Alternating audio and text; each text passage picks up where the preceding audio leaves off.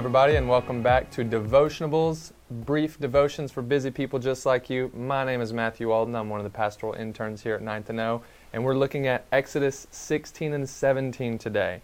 So at this point in the Exodus story, Israel is traveling through the wilderness, somewhere between the Promised Land and Egypt, where they just came out of exile, and they're in a place called Sin right now. That's the location of the place they're in.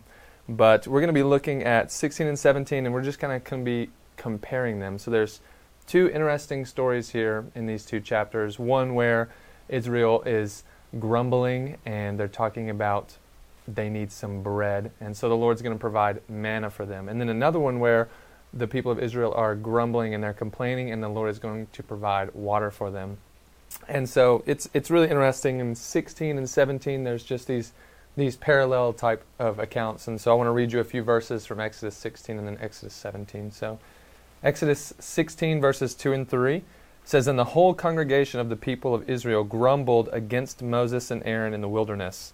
And the people of Israel said to them, Would that we had died by the hand of the Lord in the land of Egypt, when we sat by the meat pots and ate bread to the full, for you to have brought us out into the wilderness to kill this whole assembly with hunger." And so the Lord's response to this grumbling from the people of Israel, he says in verses 4 and 5, "And then the Lord said to Moses, Behold, I'm about to rain bread from heaven to you, and the people shall go out and gather a day's portion every day, that I may test them, whether they will walk in my law or not. On the sixth day, when they prepare what they will bring in, it will be as twice as much as they gather daily." And so the people grumble. They say, "We need food. We're starving," and the Lord provides. And then we see in Exodus 17, verse 3 first, says, "But the people thirsted there for water. And the people grumbled against Moses and said, Why did you bring us up out of Egypt to kill us and our children and our livestock with thirst?" And the Lord responds in verses 5 and 6, and he says, "And the Lord said to Moses, Pass on before the people, taking with you some of the elders of Israel, and take in your hand the staff with which you struck the Nile, and go. Behold, I will stand before you there on the rock at Horeb, and you shall strike the rock, and water shall come out of it, and the people will drink." And Moses did so in the sight of the elders of Israel.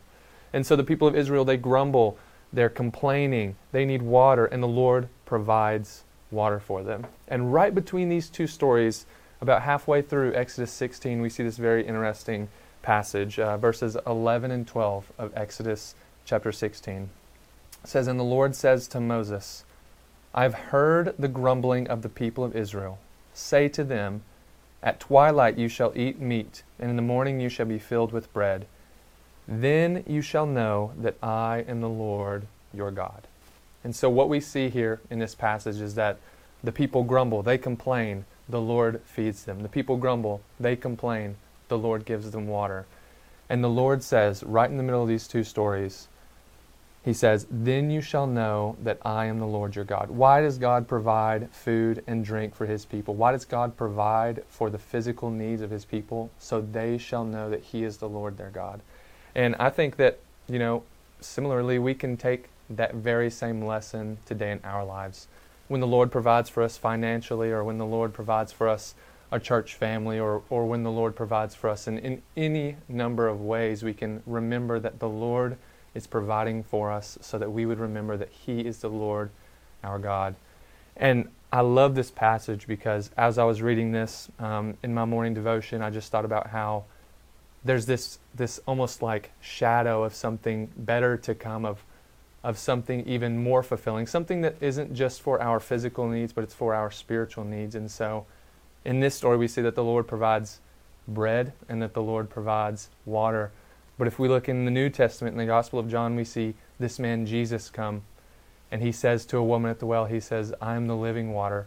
If you drink water out of this well, you're going to be thirsty again, but anyone who drinks of the water that I will give them will never thirst." And then later on, he's talking to a group of people, and he says, "I am the bread that comes from heaven." I'm the bread, right? The bread that gives eternal life. And so, yes, God provides for us physically. He gives us what we need, but God also has provided for us spiritually what we need. He's provided Jesus Christ, who offers to us eternal life and true satisfaction in the ways of God. So, hope you're encouraged by this morning. We're praying for you guys. Hope you have a good day.